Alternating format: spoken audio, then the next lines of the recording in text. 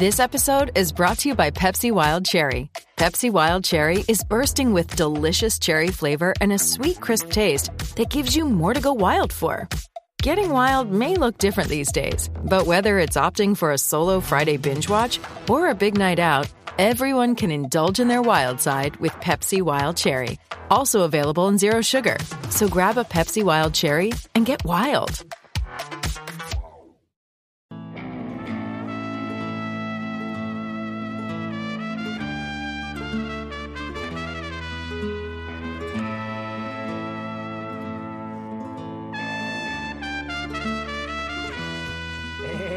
What's up, guys? It's another episode of Fistful of Collars, back again, once again, in the Flow Grappling studio, and whoa, once again we're blessed with another special guest star. Joining us this week is Jiu-Jitsu analyst, commentator extraordinaire, Mendes Brothers black belt, and all-around great guy, Ricardo Amendolia. Whoa, what's up? The voice, the golden voice. Yeah, the voice.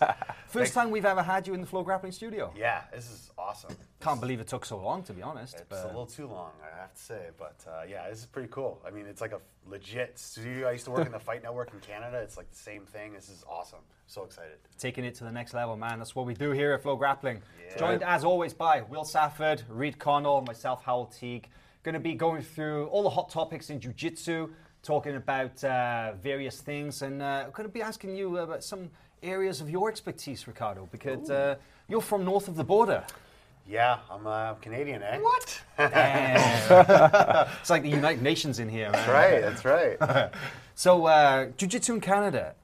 Tell us, man, what's going on there at the moment? Because, you know, we see a little bit and we see some guys on the scene, but how are things up there? Yeah, the competition scene's growing. It's been growing, like, you know, over the last few years, like, tremendously.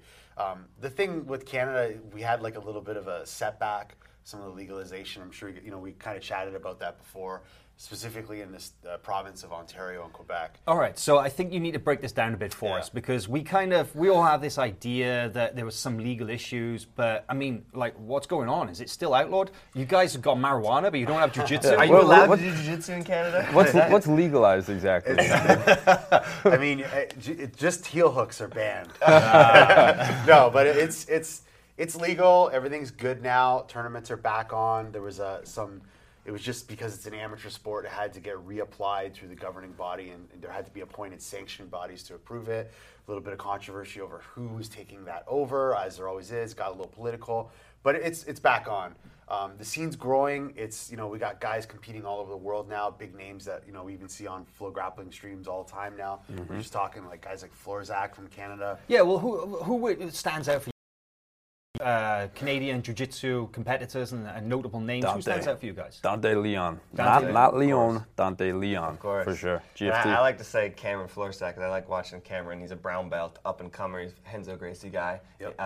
Where is he? He's in Ontario? It's from Henzo Gracie, Ottawa. Pat Coogan is awesome. Big school there. Yeah. And like Dante's from cool. GF Team, right? And another GF Team guy, Jake McKenzie. McKenzie. And I think, I don't know about you guys, but like Dante and Jake, I think a lot of people forget they're Canadian almost. Mm-hmm. Yeah, I mean, Jake, I saw him in Brazil when I saw you back in like 2013. He actually opened up a school in Rio or something for a small time. He did, yeah. He was one of the first Canadians to do that, and he's been like doing amazing. He was one of the only guys to get silver at the Abu Dhabi World Pro in Jiu-Jitsu history. So, well, we see these guys leaving Canada to go to bigger schools that are outside of Canada, right? Do you think we'll ever see some of the big names going to Canada to start schools?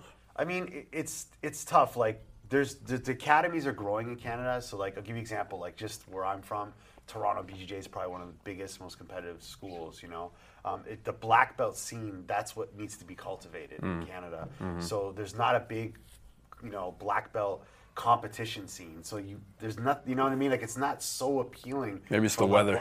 Yeah, I think it's the weather. It's not that Brazilian. Yeah, nice. It's not San Diego. Yeah, it's not San Diego. And what about Canadians kind of like going out and competing there? And we were talking a little bit there, but how soon do you think we'll see those guys kind of chipping away at the dominance between the Brazilians? And will we see a Canadian world champion like we've seen recently with the American world champions?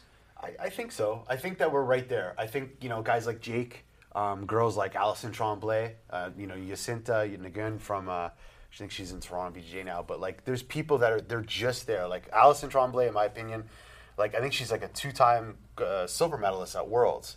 So.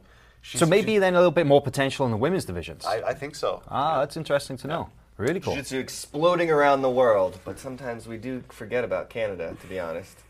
I do forget about it sometimes. It doesn't seem like it's. Is it true? It doesn't seem like to me that it's bursting like everywhere else. I mean, Jiu-Jitsu. yeah, like I said, it's growing. I feel like it's growing as participants and school base, but the scene is kind of. It may have plateaued a bit. But the MMA scene is pretty big in Canada, right? The MMA scene was huge, but it kind of plateaued a bit, because there's not as many UFCs coming to Canada anymore, and a lot of the other MMA organizations basically folded. So you can't cultivate the scene that way without events. Well, a couple of good Canadians as well. That, again, I think people forget that they're Canadians because you mentioned the MMA thing, and it just kind of inspired that thought in my mind. Is the TriStar guys, Ethan Krellinston GSP. and Oliver Taza, right? Yeah. They're competing That's out true, of Fira Sahabi School, but now training extensively with the Danaher guys there at Renzo Gracie's in New York.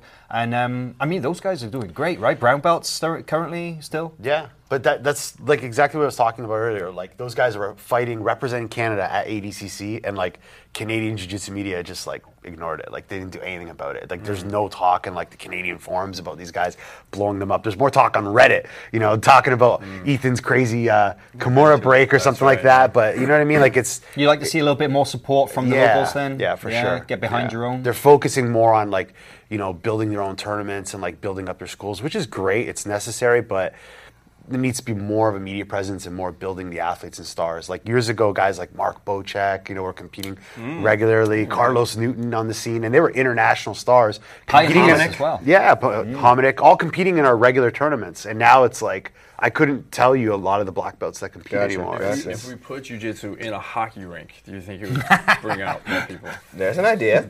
Yes. Perfect.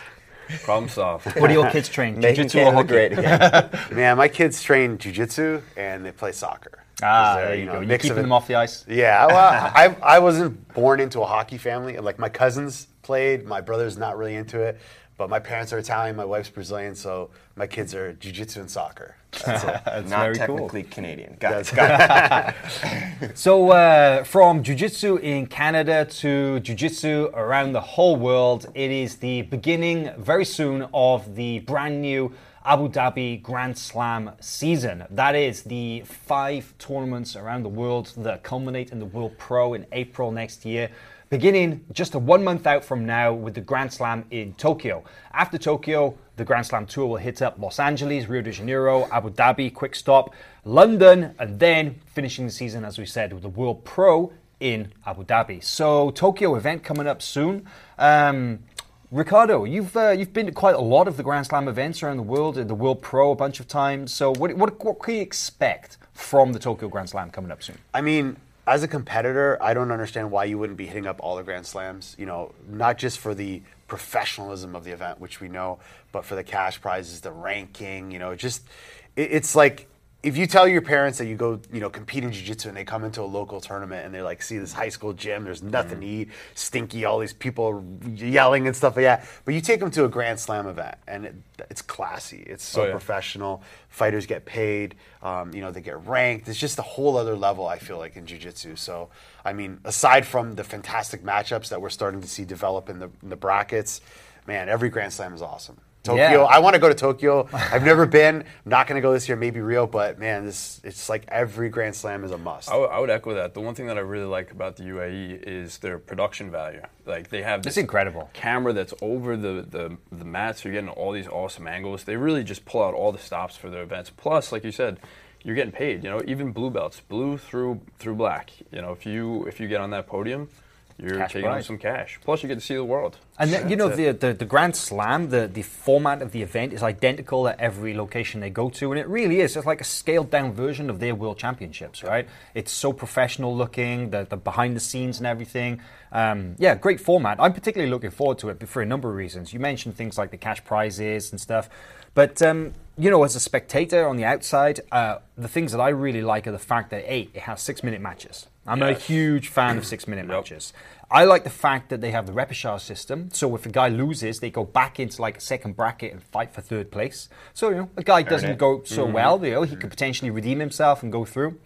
And another thing I like the fact as well is that it offers a completely different set of faces, right? And the Grand Slam series, that kind of you see these guys kind of traveling around, like you said, and hitting up the different spots and kind of following that race towards the rankings at the end of the season.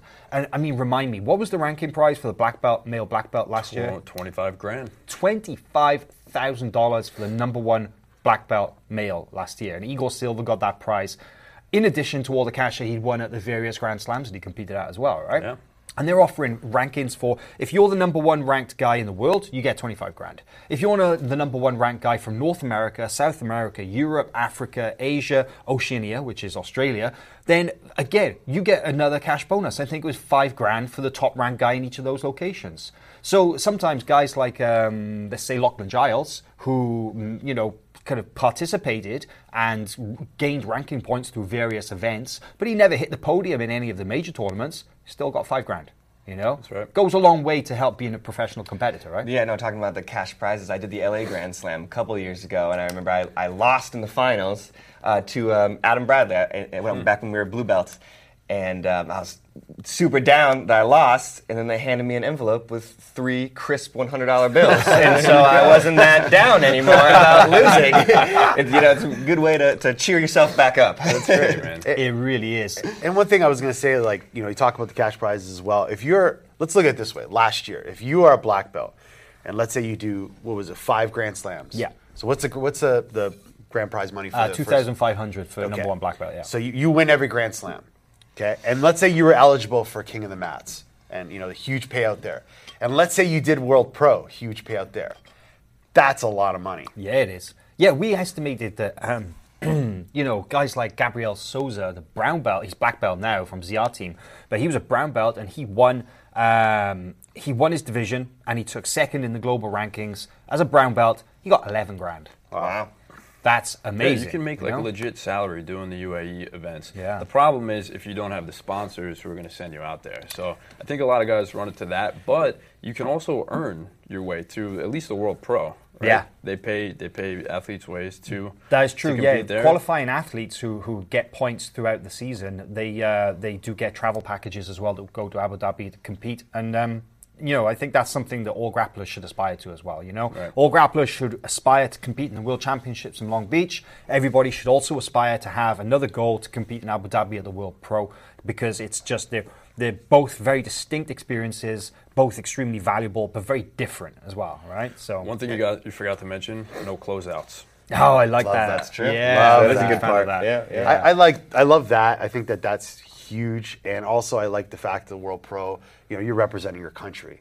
It's not about not about the teams. It's not about the teams. It's right. about, you know, seeing 4 different flags on the podium. You know, I remember speaking to some of the organizers there, and you know that's really important in the eyes of like the International Olympic Committee and so forth. So you don't want to see a podium with 4 Brazilian flags. Nothing against Brazilians, sorry, but you know what I mean. Like that's true what World happens. Championships, Yeah, right? you know, Right. you want a world championship. In any other sport, world championships means, you know, fair chance for every world to have people to go into it. So I love that. Yeah, and looking at the registrations for the Tokyo Grand Slam as well, there are already some big names coming in. We've got guys like João Gabriel Rocha. We've got guys like Gutenberg Pereira. Obviously, a lot of the Japanese participants like Tomoyuki Hashimoto, who was competing at Worlds there in the roosterweight. Gabriel Souza is going to make his black belt UAE JJF debut. Just a bunch of really good guys, and you know, also there in the black belt women's divisions as well. You got like Bianca Basilio, who did great at World Pro. She was a champion there in April. Yeah. So I think it's shaping up to be an exciting tournament. I'm looking forward to that. So. And we're pretty far out, so there's going to be a lot more. We're still a month out. There's going to be a Kylan lot. Duarte signed up as well. That's Sorry, right. No. There's going to be a lot more high-level black belts signing up, so it's definitely going to be watching that one for sure. Yeah, 100%. So from Tokyo and the competition scene, let's take a little bit of a different path here, because we focus a lot on the sport of jiu-jitsu and we focus a lot on the tournaments. But of course, jiu-jitsu is a martial art practiced by many, by, you know, if probably tens of, if not hundreds of thousands of people around the world.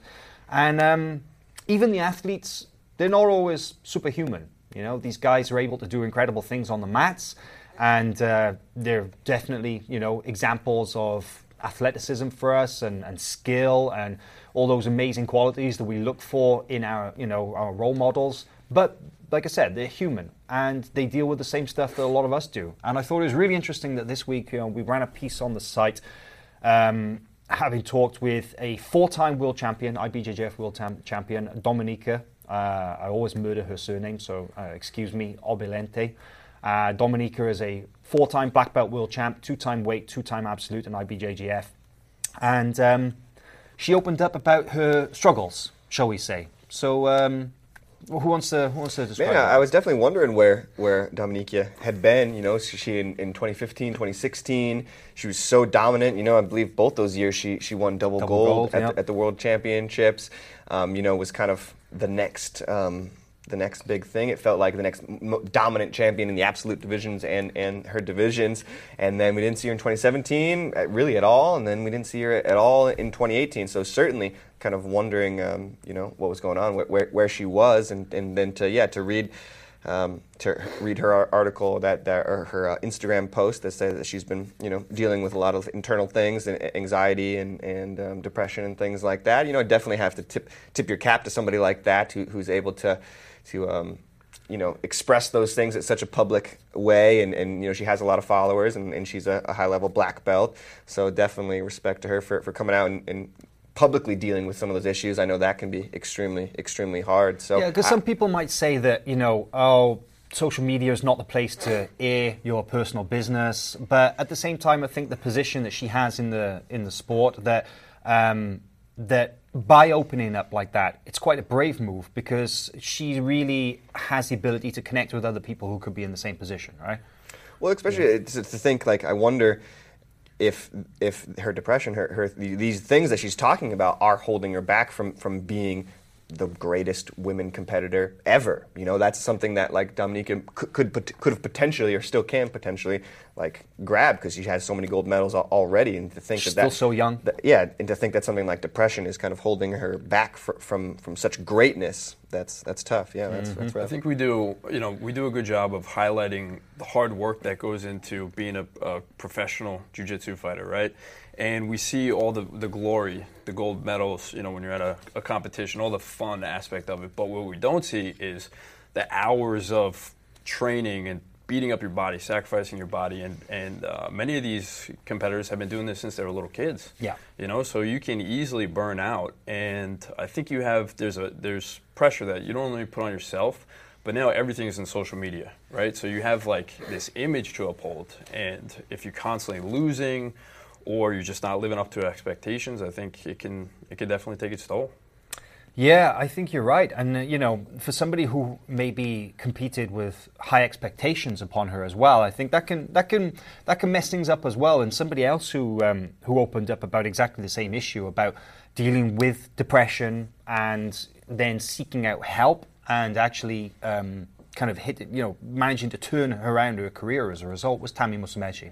And in 2015, we'll link it in the show notes, but in 2015, Tammy wrote an amazing article for us detailing this is immediately after she won Nogi Worlds, by the way. November 2015, she beat Mackenzie Dern in the final. Oh, yeah. And, you know, Mackenzie was the ADCC champ and stuff. You know, it was incredible. You know, Tammy had this great performance. But she said that actually, up until that point, she had been really, really struggling with her jiu-jitsu. And a lot of it was because of the internal battles. She'd had some big losses, you know, there were high expectations upon herself, external, you know, pressure, and it all just became too much. And, you know, she went out, she got help for it, and look what she managed to do as a result. Yeah, it's a good point that like, you know, these guys, when they win, it's such elation, right? It's such a high when you win. But yeah, the other side of the coin is that when things don't go your way, when you put your life into these things and you put day after day into this stuff, and then you go out there and lose, that can be such a low. Brutal. And then think if it's loss after loss after loss, you know, and you're not getting to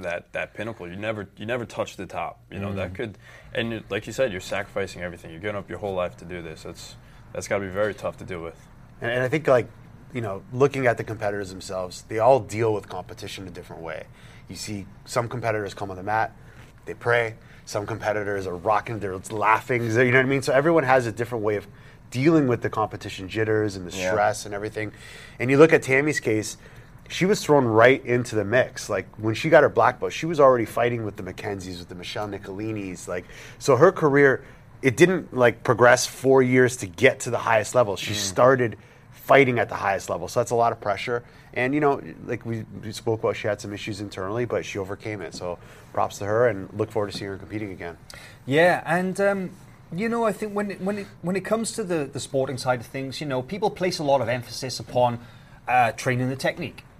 Getting faster, stronger, more endurance, training their strength conditioning, just as they would their jiu-jitsu technique. But how many of them are actively training their mind? Mm-hmm. And there are a few people out there offering this kind of stuff. There's Gustavo Dantas, the BJJ mental coach, right? Yeah, he's and great. He did a lot of work with Espen Mathisen, right? That's true. Yeah. Tell us a little bit, because you spent some time with Espen in Norway, and he talked a little bit about his mental training too, right? Sure. Yeah, he definitely did. Espen, I think especially, and Tommy, they seem to be like a steel trap when it comes to the competition side. You're not going to break those dudes. I'm not sure they exactly had to do with Gustavo. I know Jose Carlos was one of their coaches as well, but we've been to Gustavo Dantas', and I've read his book, starting, I believe it's Starting Competition After 30, or something like that. And I think he's really good at just being you have to know what you want. You have to know what you want, and you have to know how to get there to achieve it. So I think he's really about writing these things down, or making goals for yourself and making sure that you know what your plan is and things like that. And I think that just goes a long way, because a lot of times I hear people say, I never warm up, or I just go out there and I just figure it out or something like that. But I think when you can be confident in your mind first, then the confidence can come onto the mat. I remember after Espen won the UAE it was the World Pro this year, he said that he envisioned that. He envisioned winning. He even envisioned talking to you in an interview after he won. So wow. He uses visualization to really see him achieve his goals and then attain them. Yeah, that's what it is. You got to know what you want. Yeah. But then there is the kind of that mental side of things, to strengthen the mind can really, it's an attribute just like any other part, right? And I think sometimes that maybe the Western kind of style of training martial arts places so much emphasis on the physical, it does forget that there is the kind of the spiritual side of martial arts as well, right? And I think a lot of us have moved away from that kind of stuff because we see it as a little bit kind of woo-woo, right? It's kind of like, I don't train jiu-jitsu to become more spiritual. I train it because it's like an athletic pursuit, right? I think that is true for the majority of people. But in Japanese martial arts, not just, judo, jiu-jitsu, but all of them, there exists this concept of Budo, right? And it's kind of like the sort of the Japanese warrior kind of holistic sort of system. And there's a concept in that called, it's three concepts. It's called Shin, Gi, and Tai. And I'll just make sure I get this right. But the Gi is skill, the Tai is body, and the Shin is mind. And it is true that you need to have all those three things working in unison to be a great competitor, or even just to be a balanced jiu-jitsu practitioner, because I'm sure that we can all think of just examples, people we know from the competition scene or just training partners, that maybe they've got one or two of those attributes, but they're lacking in the other, and it holds them back. And I'm certain I could say the same thing for myself, that if I were to neglect one of those three things, I wouldn't be as complete as I possibly could be. So. Well, one of the reasons why I love jiu-jitsu so much is that it really is a form of meditation for me, and I'm sure for everybody else too. But I love going onto the mats. It's one of the times where I can just let everything else go. I don't have to think about, what do I have to do tomorrow, or where do I going next week, or something like that. All of those things wash away, and I just have to worry about the guy who's in front of me who's trying to choke me unconscious. That's the only thing I have to focus on, and it makes you so present. It's one of the reasons why I was so disappointed to hear about Anthony Bourdain. I feel like jiu-jitsu has helped me so much. Just mentally, it's helped me so much. Just day to day and things like that. So that's why I was so disappointed to hear, somebody. It felt like Anthony Bourdain found jiu-jitsu, and it felt like that was something that was like really positive in his life. And then, well, we'll come to that in just a second. But it's interesting, isn't it, that you mentioned about how jiu-jitsu is this positive thing in your life, and it is that time that you go in and you can forget about all your problems. But I guess for some people, and Tammy and Dominica were great examples who openly said that unfortunately it became the time when they couldn't get away from their problems. If anything, it caused more problems. And I think that's sad. And I don't know about you guys, but have you ever been there, Ricardo? Have you ever gone to the gym looking for that escape, like Reed's talking about, that we all look for, but unfortunately being met with something else instead? Yeah, I think, my biggest thing is when I train, that's exactly what Reed was saying, is I try to just escape everything. And if I have an issue in my head, it's like I know, once the class is done, I will totally have forgot what my problem was. But yeah, it happens. You get there and maybe, your half guard isn't working the right way, and then all of a sudden you start accumulating more problems. That's when you sit out around, take a deep breath, relax, go back in it again. And I think you just got to keep grinding. You just got to keep fighting through it. And jiu-jitsu, much like any other sports, it's just the hard work and dedication helps you with life. You just got to keep pursuing, keep pushing through. Some people can give up and others can't. It's hard, but you just got to keep doing it. Injuries don't help, right? You sucks. get like a serious injury. Yeah. It can take the fun out of things as well. But you can also adapt to it. You know what I mean? As in life. Like I was telling you guys, I have no ACL on my knee. It sucks. I come from a school, we do De La Riva guard, all this crazy berimbolo stuff. I can't do it because my one leg that I need to do it doesn't work. So got to tap to those heel hooks, man. Yeah. But my half guard game in the last couple of years since this happened, I took a negative and turned it into a positive. I feel like I've progressed my half guard. So, like I said, just in life, you got to take the good with the bad. Yeah. Well, I think that is exactly what Dominica said as well that she's done, is that she took that step away from the competition scene because it wasn't healthy for her at the time, and really looking to rediscover the love that she always had for jiu-jitsu. And I think, that's important to remember, isn't it? That, hey, why are we doing it if it's not for fun, none of us are getting, paid to be professional athletes. If you're not having fun and you're not enjoying it, then, you don't need to put yourself through the grind. So, I guess just making sure you know how to enjoy it. That's the key. I mean, you burn out, and like we said earlier, look at guys like Hafa and Guy. They were doing it since they were kids,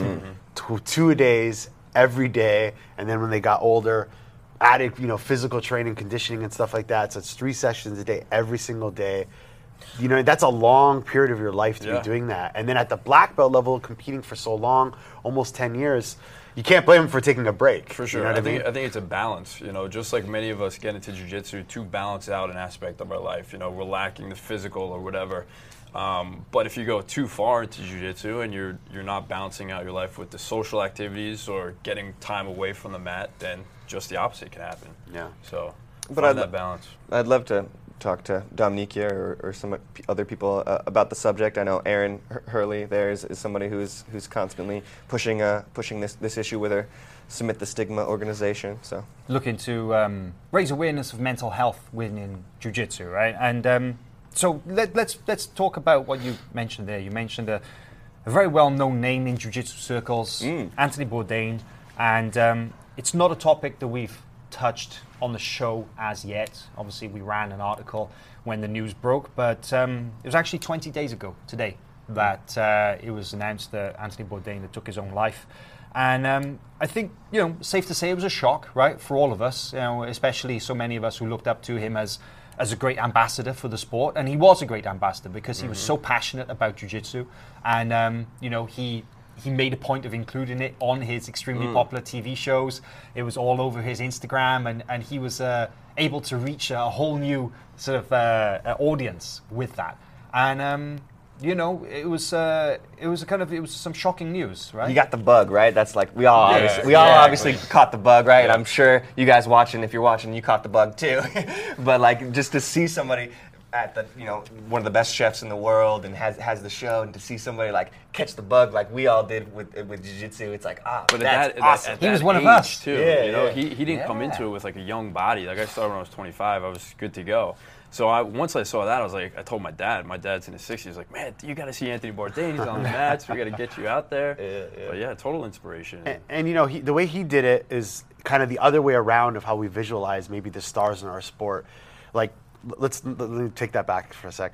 We think like maybe the world champion in our culture of jiu-jitsu, we're like, man, the Busheshas, they should be known worldwide. Mm-hmm. But a guy like Bushesha may not have that fame that Anthony Bourdain did, mm-hmm. And so Bushesha in our culture is the biggest ambassador for jiu-jitsu. But then you have an older guy as a white belt who is actually the biggest ambassador of jiu-jitsu. So it's kind of like a bizarro world effect here.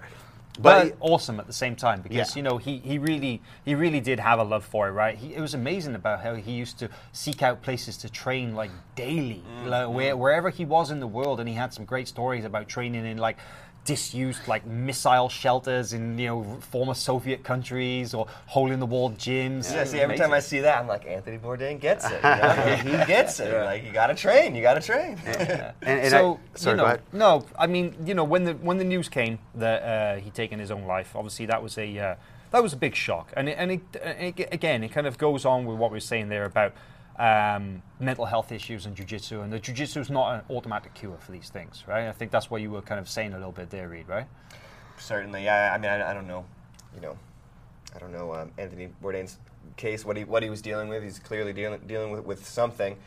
But I just was saying that it's sad that like I felt like I felt camaraderie with him, that we had jiu-jitsu right, and honestly, I did feel like one day possibly our paths would cross. I know you've met Anthony at nice Henzo's before, so I was thinking that one day I'd be able to share jiu-jitsu with him. But unfortunately not. What was it like when you guys when you rolled up at Henzo's and he was there? I mean, I was kind of I had my fingers crossed. I was like, you never know where he was going to be in the world, right? Because he traveled so much, but. I'd been going back and forth. I think in the space of like 12 months, I was in New York like 5-6 times for various reasons. And every time I went to Henzo's to the morning class, and I was like, I wonder if he's here today, And lo and behold, one day he was, of all the visits. And I mean, like, I didn't speak to him until after the class. Obviously, I wasn't going to bother him. The guy's training, man. Let him do his thing, And he was rolling in the gi, and I remember thinking, man, he had a good half guard. Yeah. He had a really good electric chair.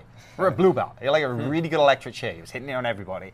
And I was watching him from the side. I was, watching all the main guys and kind of half an eye on Bourdain over in the corner.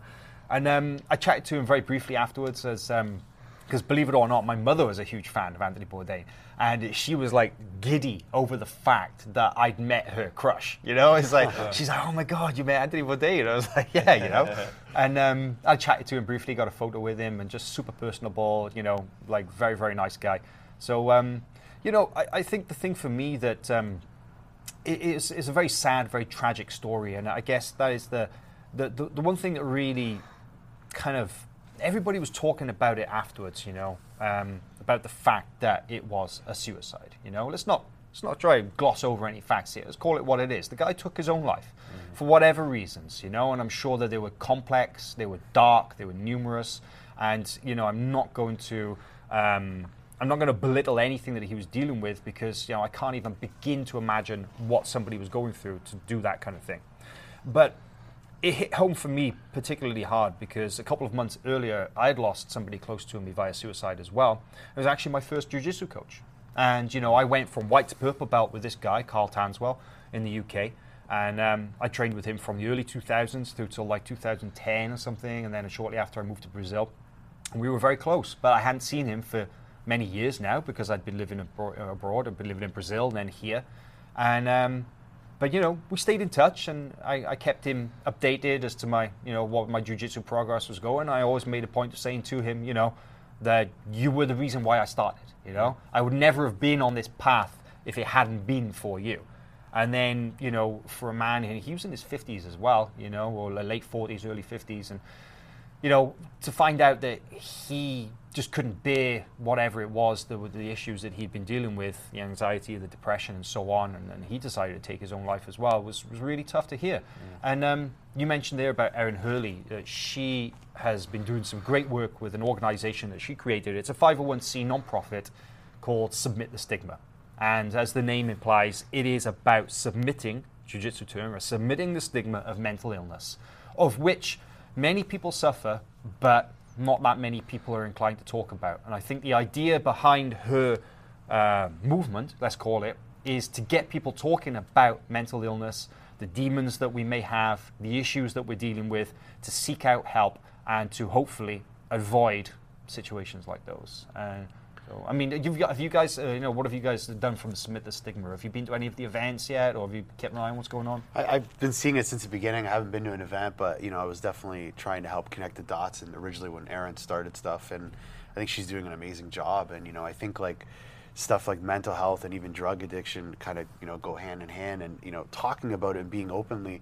And if you don't talk about it, and if you don't look for the information, you're not going to get help. So I think the more people are open about it, and you're seeing a lot more of that more than ever.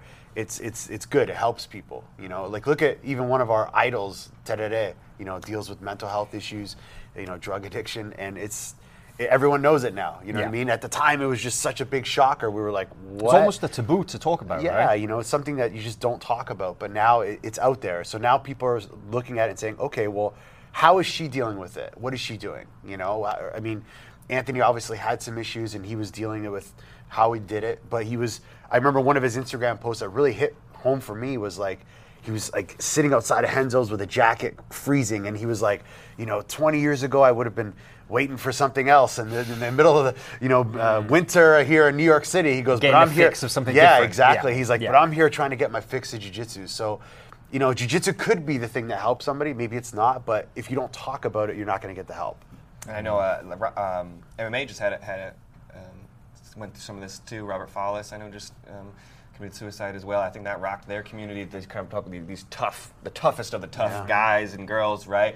And it can still affect communities like MMA, still affect communities like the jiu-jitsu community. So that's why definitely it's a good thing. I think what Erin is doing with Submit the Stigma. I've been to a couple of the seminars they've done. I know they did a seminar here in Austin, Texas at Gracie Humaita. They did a seminar one time in Studio 540 in San Diego, California. Yeah, we were at that one. And tell a little bit about what the idea behind the seminar was. So, they brought a lot of they brought Homo Bahal, they brought Clark Gracie. Gutenberg, I think, was there. Kyle Terra was there. A lot of big names. So it was a huge seminar. I think they all briefly talked a little bit about, just kind of how mental illness affects their day-to-day life, how mental illness kind of affects their personal stories. So they all kind of gave a few little stories. Johnny Grippo was also there. I remember talking with him, and like I said, I think they're ultimately just trying to have a conversation, and I think that's their mission. That's what I think is so great about the jiu-jitsu community, is that it's a personal community. It's small enough where we know our celebrities, right? And they have this platform where they can use it to help. And organizations like this, Submit the Stigma, and Tap Out Cancer is another one that I follow that I think is really cool. I think it's great. That's really the spirit of jiu-jitsu. We're all here to help each other. How many people? It's about the community. Right. Exactly. How many people do you know who have said jiu-jitsu changed my life? Right. Mm-hmm. So jiu-jitsu has helped, I think, in so many different ways, and this is just another one. The website, by the way, submitthestigma.org. If you guys want to check it out, there's all the info there. And I believe that the proceeds that they raise, because it is a non-profit, the money that they raise from those events, they go to the National Alliance on Mental Illness, which you can also check out on mentalhealth.gov. Check out there, NAMI.org, NAMI.org as well. Lots of resources for anybody who may have any doubts, any confusion, any issues at all, what you're dealing with. But I guess it's it's out there. If people need help, it's always out there, right? And let's change gears. Yeah, let's do it. Let's, heavy one. It's kind of getting darker and heavier around here, right? So, but man, like the T-shirt I got on today. Thanks, Homolo. I got the Everyday Porrada T-shirt. What does Everyday Porrada mean? So, of course, it's a little bit unfair because Ricardo and I were both Portuguese speakers. But Porrada. When you hear the word Porrada, what do you guys think? What does it mean to you? Go hard. Go hard, fight hard. When we went down to Brazil, we went on our road to Worlds. This term was being thrown around like all the time. Like we would ask, "What time is it?" Porrada time. Like, everybody knew it was time to just get after it. How was the training today? Yeah, exactly. It was Porrada. It was Porrada. Yeah. So my interpretation is just hard sparring. You're going after it. You're not taking any rounds off. You're not letting up for anybody. You're just getting after it. My interpretation, I think, comes from a little bit more inside of me, what Porrada means. It's about my life, Pojada. It's my daily routine, Pojada. Is every day a Pojada day for Reed? For Reed, I mean, I feel like literally every day Pojada. since way back, I feel like just every day. No. Yeah, I mean, going ape shit, man. That's good time. Let's do it. Homulo said that everybody knows that Pojada literally means like, it's brawling, right? It's kind of like, that's the literal translation. It just means kind of like all out fighting. But and everybody uses it to mean like training hard. But for him, he explained it on our website. You can Google it. Pojada flow grappling. It's right there, first search result. Everyday Pojada means being intense in all aspects of life. Ooh. That's on and off the mats. It's not only about training hard.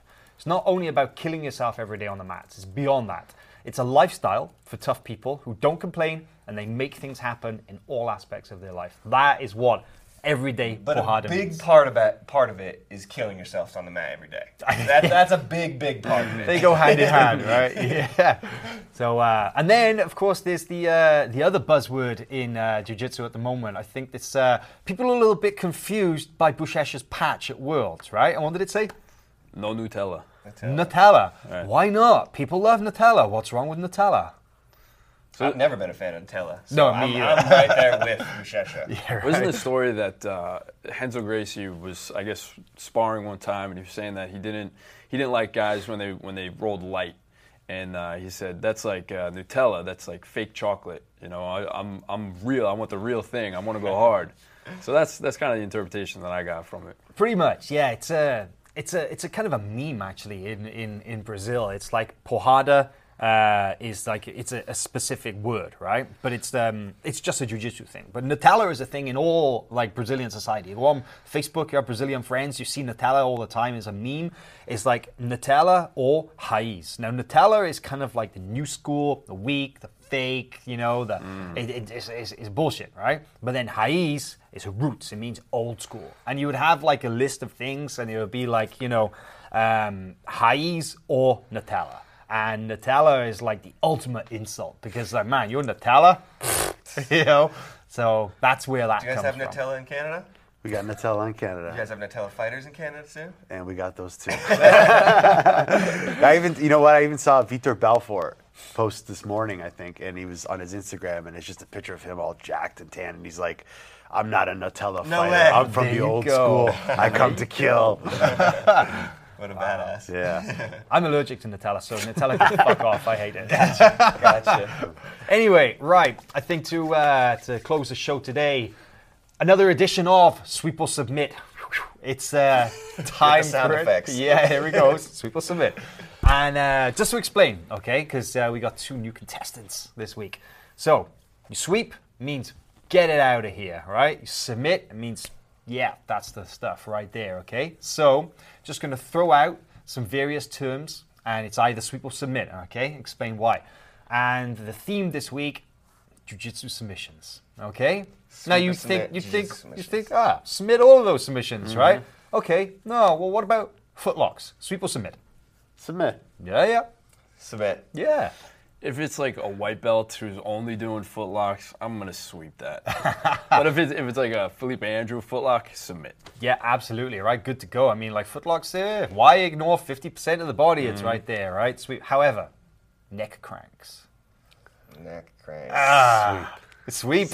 You don't like getting your neck cranked? No, I mean, it depends what you're competing in. It depends what you're doing. If you're an MMA fighter or you're just crazy brawler, I mean, if that's what you want to do. But I'm looking at longevity and training. I want to be safe. I want to be healthy. I want to train hard when I can. I'm an old guy now, but I don't want to, guy wrenching on your neck and stuff like that. No, sweep. Just a quick story. I remember in Finland, I went and trained. And I remember going to this gym and being like, hey, can I train? And they were looking at me kind of weird. They're like, oh, class doesn't start for a while. And I was like, oh, I'll just go in and train with whoever's here. And it was just like 2 MMA guys, both like shaved head, yoked MMA guys, and they were just like, hey, you want to train? And I was like, yeah, let's train. And I remember all they were doing on me was can openers. Oh, and they were trying to can opener me left and right. Oh, and man, that sounds miserable. These big yoked guys, but as big as they were, I will not tap to a can opener, to a neck nape, to a neck crank. That's not safe. Sweep that shit. Yeah, you get it out of here. Get it out of here. Submit. Submit. Twisters for life, baby. Oh, no, it's not the Oh. same. The twister It's like is a a little bit spine different. crank. Ooh, it's spine crank, No, not it's a neck spine crank. lock. Okay. Spine Well, lock. but Neck crank. you jumped ahead on the list there because the twister was next. Twister, sweep, submit. Twister submission or twister roll or what? Whatever you submission. like, dude. This is But submission. submissions. Talking about submissions. Sweep or submit? Sweep. What? I mean, for gi, sweep. No gi, submit. All right, cool, yeah, because otherwise Eddie Bravo never speak to you again. But That's sweep or submit? Submit. I'm a wrestler, so I like that one. Nice. Sweep in the gi, submit in MMA. Nothing better than a twister in MMA. Love seeing that. Cool. I totally submit. Twisters are freaking awesome, and I will do it in the gi against certain people. It's just a bullshit thing. I know it's a dick move, but just, come on, man. Twister is like ultimate submission. You get one of those, Yeah. you got the right to jump up and go. It's like a full body submission. You know, it's not like an arm. It's not a toe. It's like a full body submission. I could snap you in half right now. It's one of those ones you get there and you're like, just so you know, Yeah. I could have had you. And then you let go and go for a collar choke. Nice. That's right. That's it. I was watching Seth Daniels' Oh, yeah. He's got instructional. instructional. Yeah. Most hilarious instructionals ever. Just grab it. Just grab it. Just do it. Okay. Toe hold. Sweep or submit? Submit. Boom. Sweep. I hate holds. Yeah. Color belt as well means that they're not legal for you yet, right? That's true. Yeah. Yeah, purple belt. I don't think they're legal in purple belt. Just brown belt, right? So. Sweep, unless it's Patrick Gaudio in the finals. Or no, semifinals, right? Semifinals. Yeah. Patrick Gaudio's toe hold, submit. That's one toe hold I definitely would not want to be stuck in. I'm going to agree with you, man. I mean, like, I'll go for them, but I hate my feet getting cranked on, so I'll sweep those shit out of here. But it's legit. I can't take that no, away. for They're sure. legit. But it's my least favorite submission. Yeah. Rear naked choke on top of the chin. All day. All day. Every day Pohada. my That's move, what we're man. talking about, right? That's. Oh. You can sweep to be a nice guy, submit depending who you're training with. I like it. Submit. Submit. Sweep. It's Sweep. got to be clean. Underneath the neck, underneath the chin, both sides of the neck covered.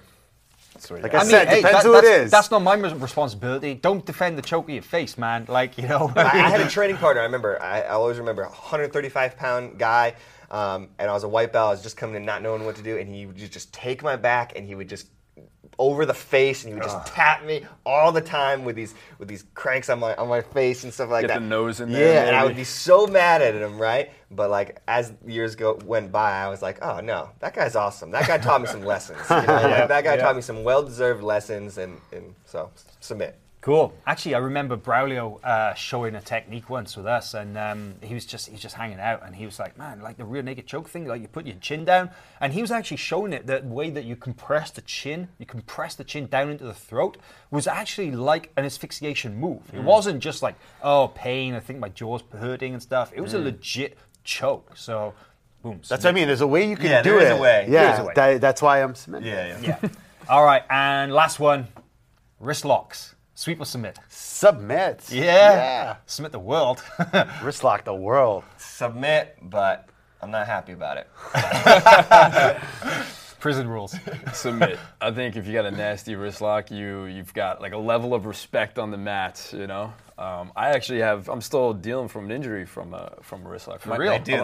A Mike Perez wrist lock. By No the way. way. So- He's got those, got a man. good the crab wrist lock. wrist lock. Bonus question for you guys. How do you say wrist lock in Portuguese? It's like Cavaca or Close. Maca. Close.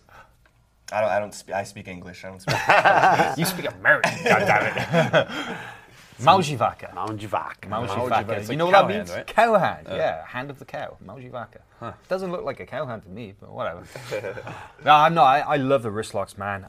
Perez has got that awesome series. He put up a little video of him doing it the other day, right? That close guard armbar, like the reverse wrist lock. Yeah. Man, I remember seeing Claudio Calasanz drill those at his gym in Brazil, and he uses those like legit whole series of submission entries. And let me grab you right there. He kind of starts off and he goes like boom, and then he goes crank here, and he uses it for the armbar, and then the guy defends and he flips it around this way, and then goes back that way. It was like a whole flow, and I was like, wow, open my eyes, man. Gotta shout out Pete the Greek too.